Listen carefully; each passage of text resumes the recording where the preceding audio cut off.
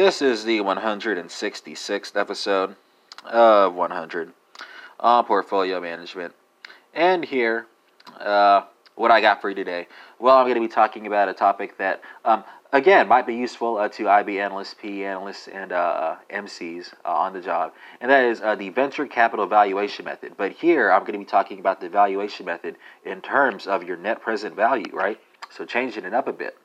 So what are the steps here?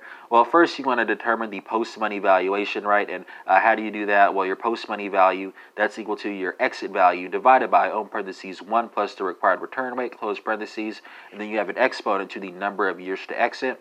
Then you determine the pre-money valuation. And remember, your pre-money valuation, that's equal to your post-money valuation minus the investment. Third, you calculate the ownership percentage of the venture capital investor. And your ownership proportion of the investor, that's equal to the investment over the post-money valuation. Then you calculate the number of shares to be issued to the venture capital investor, right?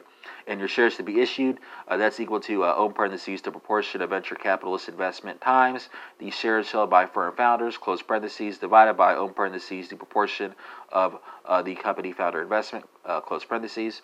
Then finally, you calculate the price of the shares, and your price of, per share, that's equal to the amount of venture capital investment divided by the number of shares to be issued to venture capital investors, right?